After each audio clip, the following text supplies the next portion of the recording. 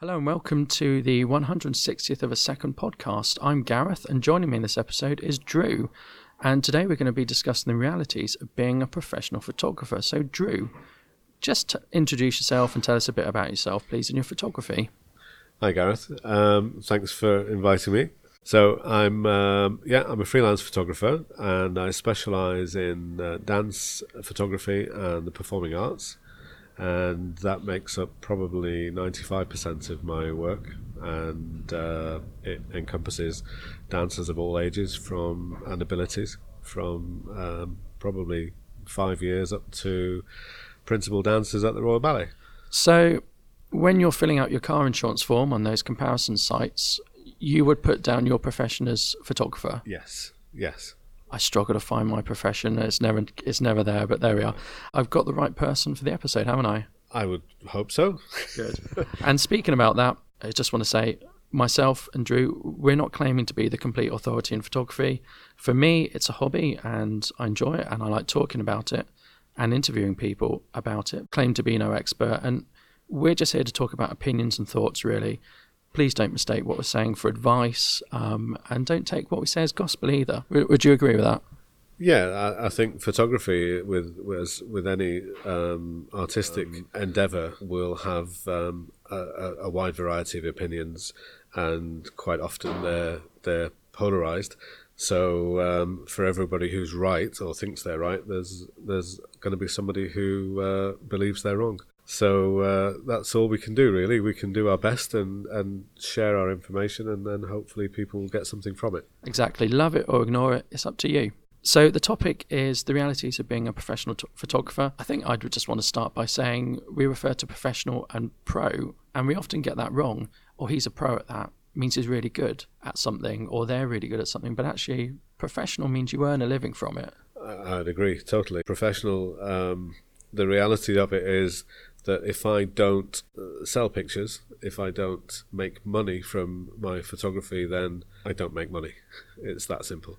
So does that cause a pressure? The reality is yes, but how you deal with it obviously is the main, it depends how you absorb that pressure and what you allow that to become. Personally, I decided some time ago that I would try and eliminate stress from my life. And you thought the best way to do that was to become a professional photographer, is that correct? That wasn't actually the process in terms of using photography as a way to eliminate stress. It was more a realization that if I allowed the pressures of the freelance life or the freelance lifestyle to get to me, then it could well be a slippery slope.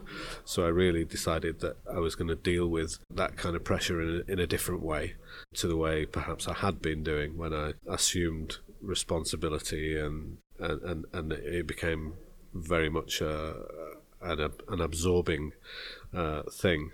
And so I look at things in a much more fatalistic way these days. One of the things we associate with a professional is you might have someone say, can you be professional? Then they're acting unprofessionally. And being a professional, whatever profession you have, is a sort of robustness, a way of operating, a good attitude, that sort of thing. There must be times being a professional photographer, you get annoyed with stuff, you're unhappy, but I guess you don't show it, or you can't show it, can you? I think you have to be you do have to be a diplomat, and there are there are stories of photographers that perhaps as they climb the ladder and some that become famous, their reputations they develop reputations for being difficult or for being one thing or another. And when I hear things like that, I often wonder why they need to be that way. So I certainly don't see the need to be that way. I think the most important thing is that the people that you're working with, your clients, that they perceive you as being good to work with and easy to work with, and so the more that you can do to create that environment, then the better it is all round. That's the kind of thing that gets you rehired, and that and great pictures. And it is about, I suppose, for a professional, about getting hired. I'm going to use the analogy of a plumber. Now, I could attempt to do the plumbing in my house, and it might take me a whole weekend, and I might be worse off for engaging in plumbing Whereas I could hire a plumber and it would take 2 hours and they've done a good job and I know they've done a good job. Is it the same with a professional photographer? Is it if you don't hire a professional, you're taking an element of risk and that's reduced by hiring a professional? Well, I think the thing with photography now and the way technology has changed photography is that there are a significant number of very talented people that do their photography as a hobby and have no desire to do it for a living. I'd say that's me. The talented, the hobby, the design not to do it for a living. You've summed me up there, Drew. Yeah, well, there, and you're clearly not alone. And some of the people who are, their photography is just phenomenal. The work that they produce is absolutely outstanding, and that's fantastic. The question is, given the situation dictated by somebody else and a requirement dictated by somebody else, can you deliver what they want, when they want it, and for the price they want it? And then that's really more what being a professional photographer is about. I'm picking up on consistency. You might have one amazing shoot, but don't you have to deliver that every time if you're a professional? Well, you have to deliver what the client wants, and if in a lot of cases it's also about adding value, depending where you are on the on the totem pole, as it were, depending how high up you are and what kind of clients you're working for. At the sort of day-to-day level, there are clients that quite often need educating as to where the value is, because when somebody contacts you and says, how much does it cost for a couple of hours of your time to shoot some pictures for XYZ, your first inquiry is, what do you actually need? Because quite often that couple of hours that they think they need is really a full day shoot and another day's processing. So there is a process of education that needs to take place as well. So you've got to be able to analyse that and work out what it is that they might need before you say yes to a job. And I think that's another facet that as a hobbyist photographer, you're only concerned with your output and what the end result looks like and does it satisfy you. Whereas the considerations are much more broad when you want to earn money from it. Of course, and it sounds like there's a great deal of sort of, and you probably, the more you do this, the better you get at it, reading in and understanding what people want when they don't necessarily know what they want, and you probably get better with that with experience, I'd imagine. Yeah, quite often the client not knowing precisely what they want is fairly common. And when somebody says, well, yeah, I just thought I'd like some nice pictures, maybe you could just take some nice pictures, and they've clearly not asked themselves what actually a nice picture is. We all suffer from this. People know what they don't want, but people don't know what they do want. Do you agree with that? Yeah, that's certainly a factor as well. So you've got to, I think part of your job is to guide and to help people realise what they can get, what they can achieve, what you can do for them, but also at the same time, where the cost implications are of that, so that so that we're sort of in a realistic, the discussions are in a realistic area, because quite often if you went in and somebody says, how much does it cost for this? I want X, Y, Z, and you say, that'll be £2,500, that's the end of the discussion. It's, you could simplify it by talking about wedding photography, and people say that the old chestnut is, oh, that's not bad for a day's work, is it? It's not a day's work though, is it? It's everything else that goes into it. I've actually shot weddings, and they are grueling doing a wedding. They're always in summer. Yeah. I'm completely unfit. Yeah. You've got to lug around all that heavy equipment. You're there for 12 hours. If you're lucky, you get lunch. I mean, when I go to a wedding, I hate going in for that photo. I'd rather be at the bar. It's not your photography that's the hard bit. For me, it's the interacting, it's the cajoling, it's the pace, and it's a high pace. It's the pressure. It's a high pace for 12 hours, Yeah.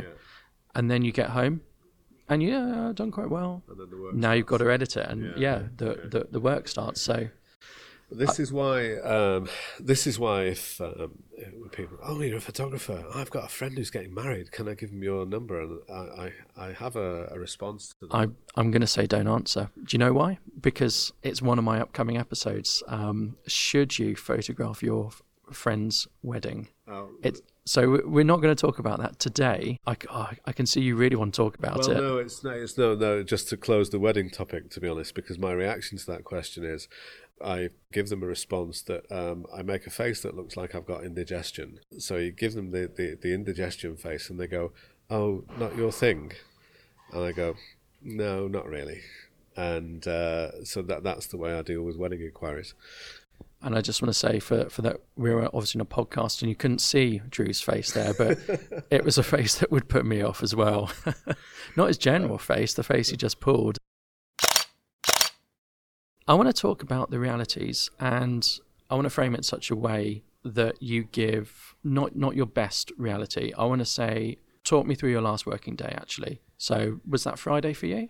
Yes, mainly sat at the computer thinking, actually, it's a nice day outside and I need to walk the dog, but I've still got to get through these images and I've got to load up some galleries and I've got to decide what I'm going to use for this and then contact a client and so on and so forth. I mean, no 2 days are the same. So in the last couple of weeks, I've been in a dance studio for 2 days solid, shooting.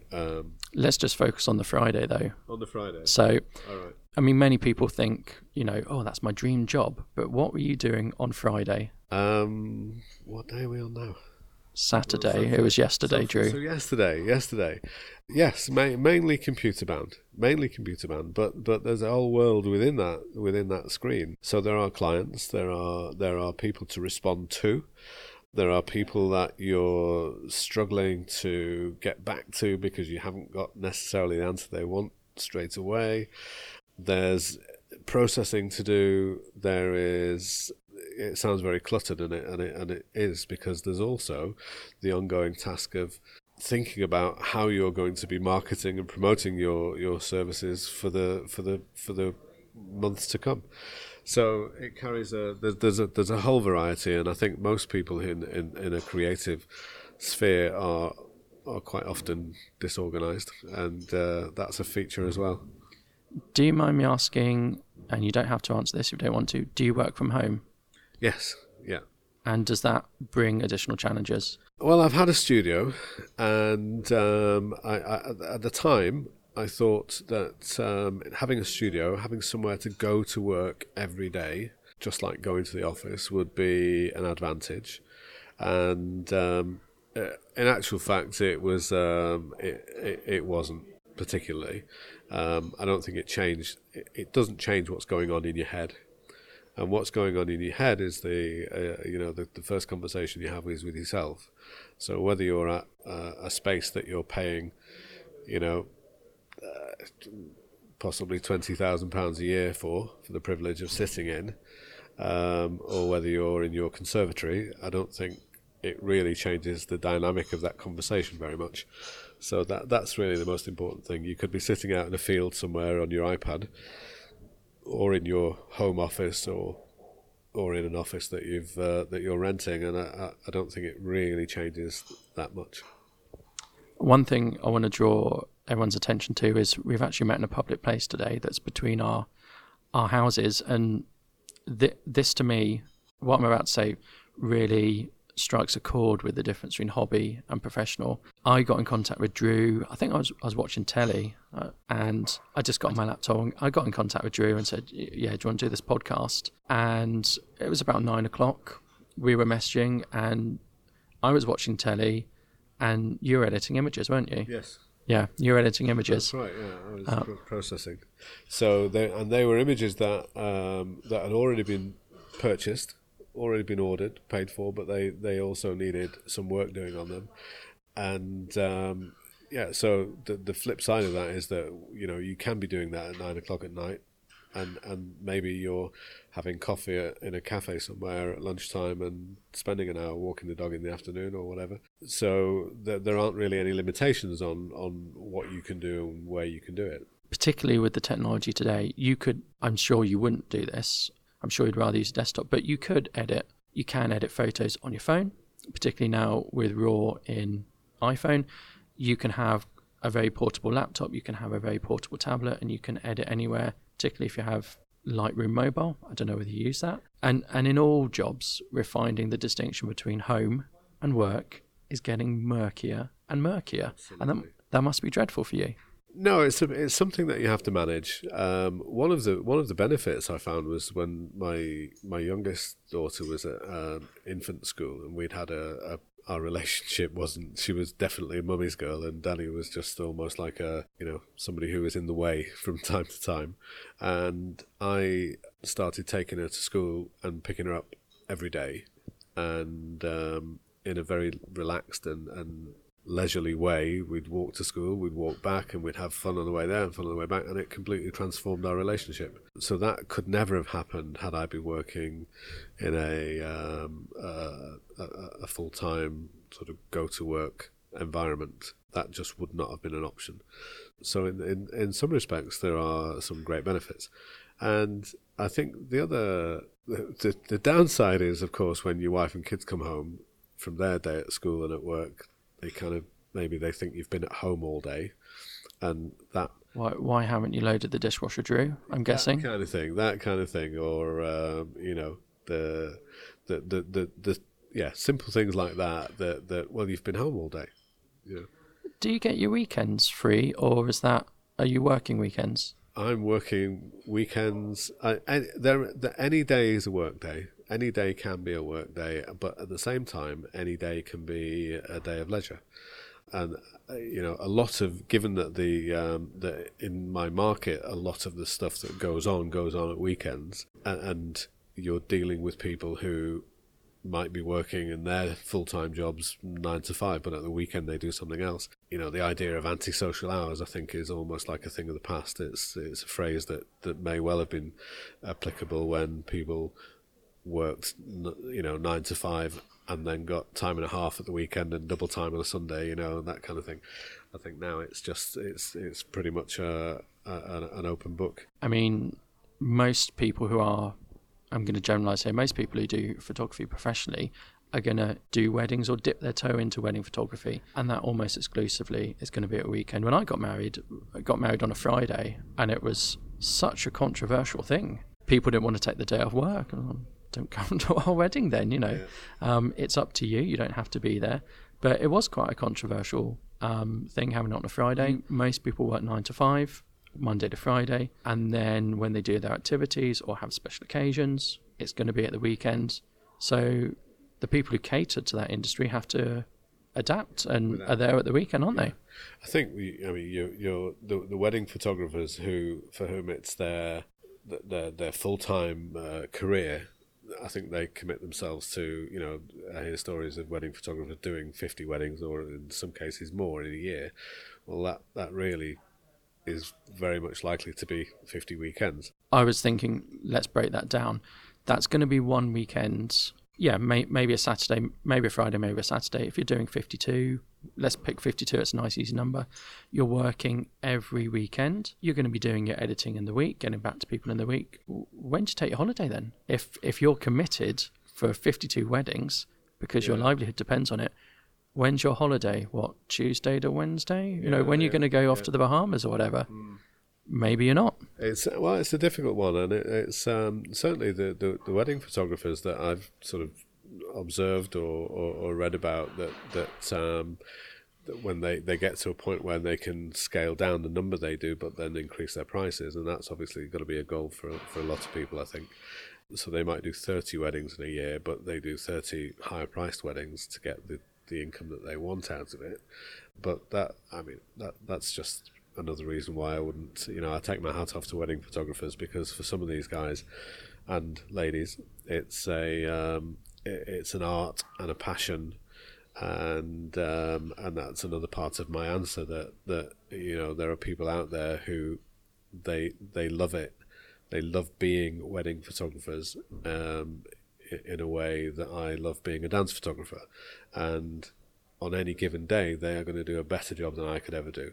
So leave that to them, and don't I don't want to cloud their market by adding myself to it.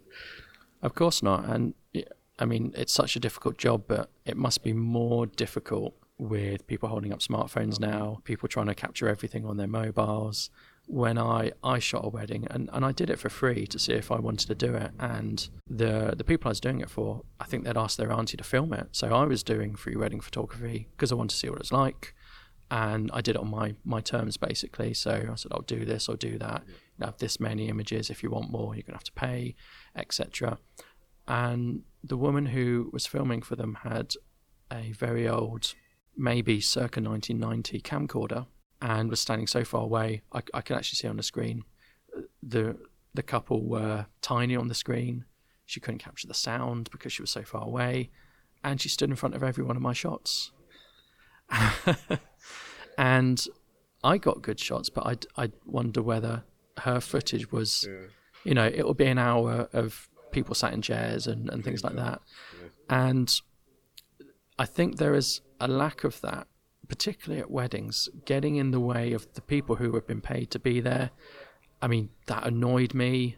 I did another wedding, and I was paid something for it, and all throughout the day I had someone following me around saying, "My camera's better than that."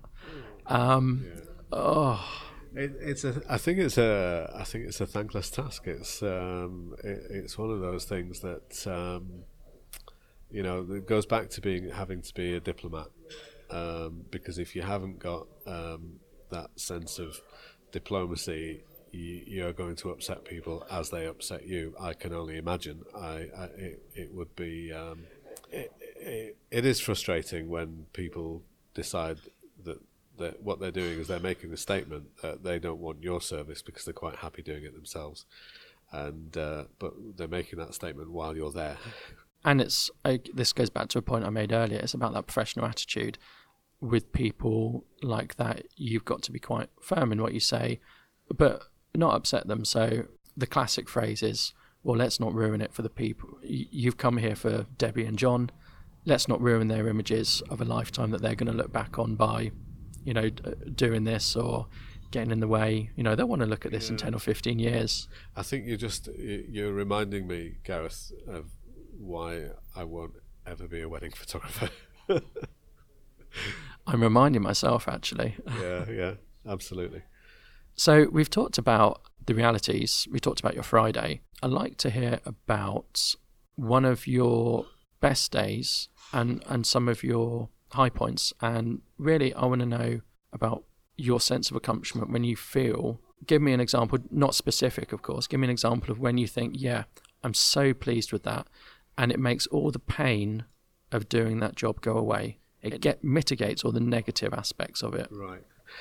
Well, to be perfectly honest, the actual just the satisfaction of shooting something that I love to shoot. People do make comments. People generally outside professional photography, or maybe people that are into photography as a hobby, and they say there's a common phrase that does pop up, and it's I wouldn't want to shoot what other people. I want to shoot what I want to shoot, not what other people tell me to shoot. And while I had talked about meeting a client expectation, the reason that I chose the market that I've chosen is because I love to photograph that particular genre. As an example, I was we were doing a location shoot a couple of weeks ago with some young dancers, and I was in a city centre, a bustling city centre, I might add. And we were in one of the main squares in this city, and the hordes of commuters were walking across the square, getting off their trams and walking across the square to work in that sort of brisk way that they do when they need to get to somewhere, with that look on their face, which was, this isn't the fun part of my day. Get out of my way.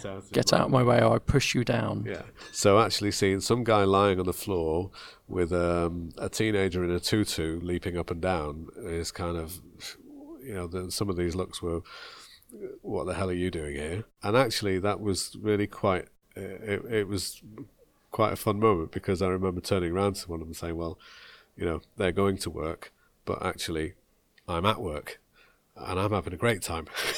so and maybe they don't look like they're going to have such a great time, not judging by the expressions on their faces. So, and that wasn't necessarily anything that special in terms of the type of shoot it was, but it was in its own way. There was something special about it.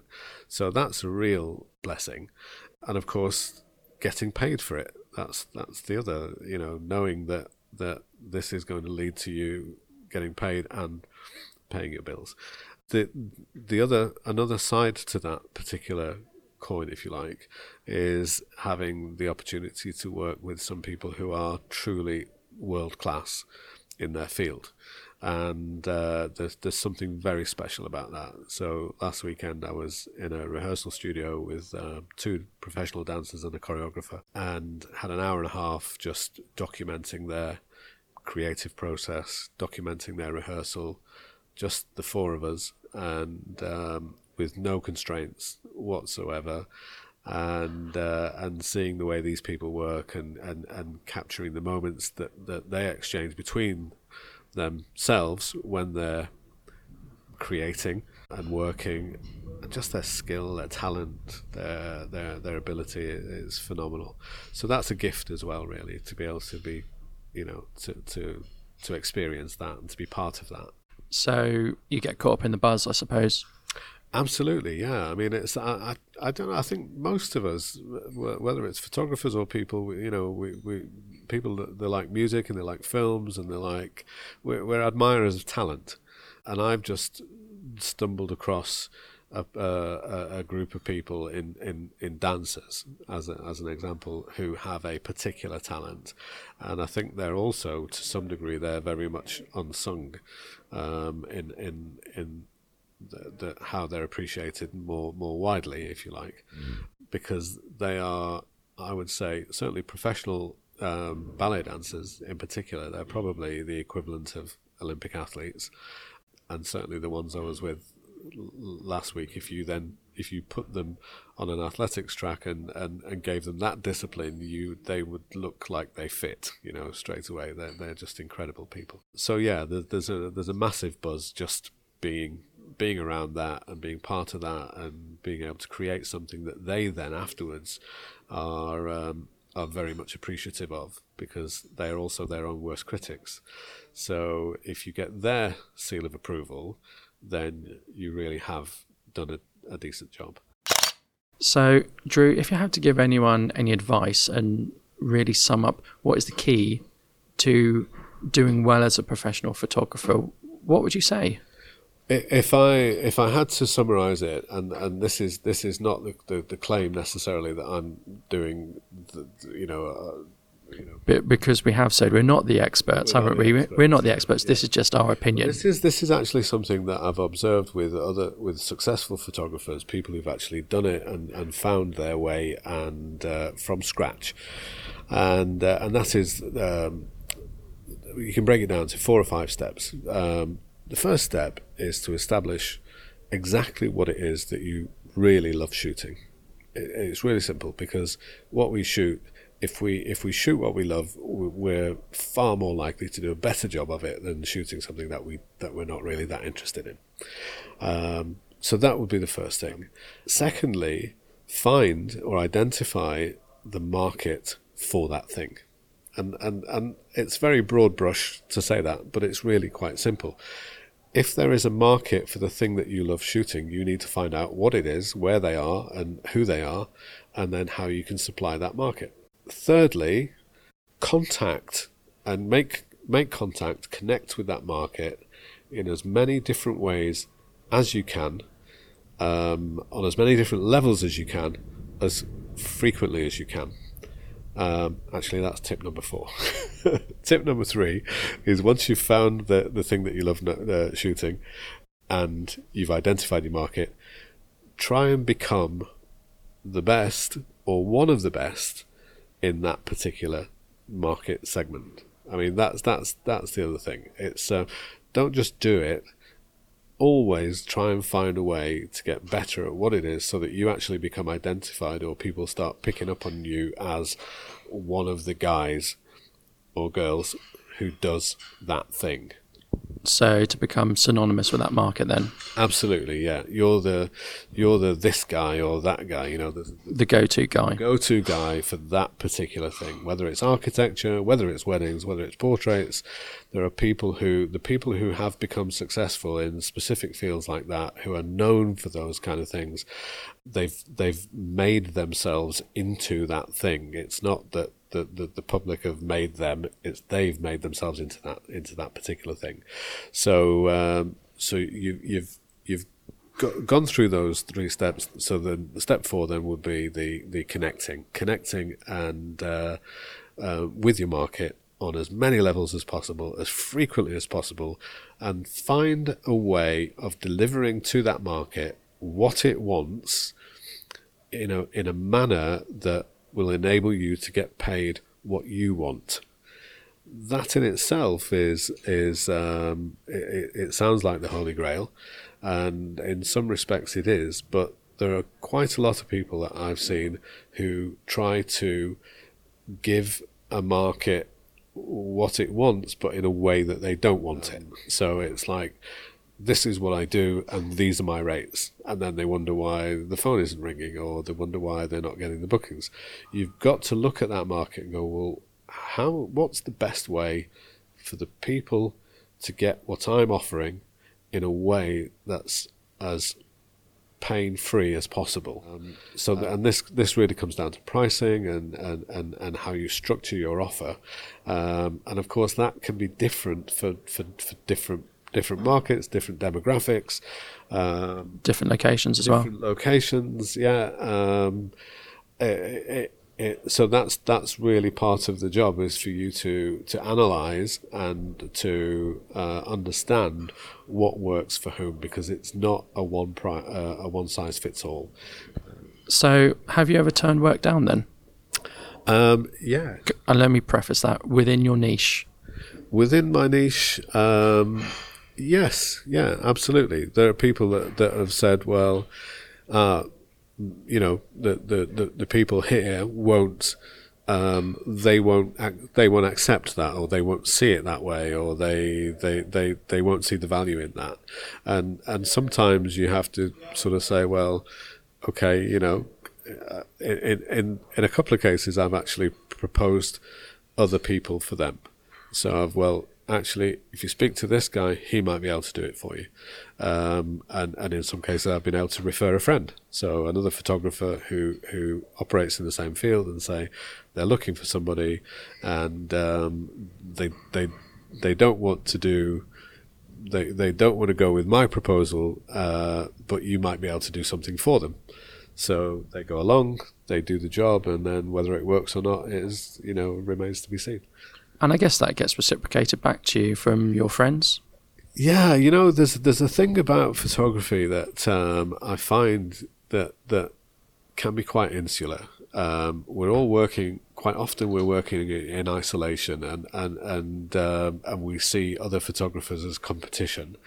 But particularly when you work in a niche, you sometimes need people to, even if you want somebody to go and have a coffee with, have a chat with, and certainly for me, it's one of the benefits of developing relationships with other photographers was that early on this year I was the official photography partner for a very large convention that was 30,000 visitors over 3 days, and there were 6 photographers in my team and me for the whole weekend. Now, those guys came to work with me either directly through me or through another photographer friend who, in his network, he was able to bring a couple of guys in, and they were all people that we knew we could that would get the job done.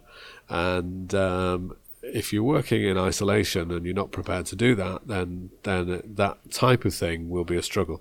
If you want to turn down that kind of job, then it would be a shame if you had to turn it down just because you don't know enough people that can deliver the outcome that you want. So yeah, I think that's going back to the question of have you turned stuff down? Turn things down on the basis that it just doesn't fit. That the view that the potential client is taking just doesn't fit with what you need to make it work for you. And if that's the case, then sometimes it's best just to wish them well, and if you can offer help, then offer it in the form of somebody else. And tell me about this satisfaction where you must get, and you must get this, when people say, "Wow, you took that of me." Yeah, if you wanted to simplify it, I mean, of course, I think it's important not to get too carried away with that, because if you wanted to simplify it, it's when people say, what do you do, and this is having had a fairly checkered employment history in many different ways. People say, "What do you do?" And you say, "Well, I take pictures of people, and they tell me I'm awesome, and then they pay me." And it's that simple. But of course, when people tell you you're awesome, really it's reflected in terms of what you've created of them and for them. It's not that you are awesome, it's just that they've seen something, they've seen themselves in a way that perhaps they didn't expect, and they think it's down to you, when the reality is it's as much part down to them as it is to how you've recorded them. But you must also get people who say, "Nah, don't like that." Well, you know what? Actually, that's okay, because not everybody sees things the same way. I mean, it's. I would say, do you like country music? No, absolutely not. Well, there you go. And not everybody, but there are lots of people who do. And, it's quite a big market, I hear, country music. It's a big market, but there are some people that just don't get it. And I'm probably one of those people too. So there'll always be somebody who doesn't get it, and there are people who maybe just don't see things the same way, and that's fine. If they say they don't like it, they don't like it. Probably worse than that is somebody looking at an image and going, "That's nice." Because that's kind of neither here nor there. I would rather have somebody at least have a reaction and say, "Wow, that's amazing," or, "Oh no, I just don't like that. I don't like whether it's the color, the content, whatever it may be. It's like I'd rather somebody plant their flag in the sand and say, "This is where I stand on that," than just be ambivalent, because if it's ambivalent, you've really probably not done a good job. Exactly. I mean, creating photographs, it's polar, isn't it? It's one extreme or the other. It's love it or hate it. It's always very Marmite creating photographs. And I think on that note, we're going to wrap up this episode. So we're going to have a Facebook page for the 1/6 of a second photography podcast. So do have a look there. We'll be putting I'll be putting some content up. I want to say thank you to Drew for meeting me today and giving his thoughts. I want to say thank you to you for listening. And I want to say don't forget to check back for future episodes. And Drew, is there anything you want to finish with? Keep taking pictures. I was going to say no is a fine answer. No. Keep taking pictures. Keep going. Find out what you love. Find out what you love shooting, and just try and be as good as you can be at that thing. And then you'll be guaranteed at least some satisfaction. And that's what it's all about, really, at the end of the day. Doing something you love and creating something you're really proud of. And on that note, we're going to finish this episode. Thank you very much.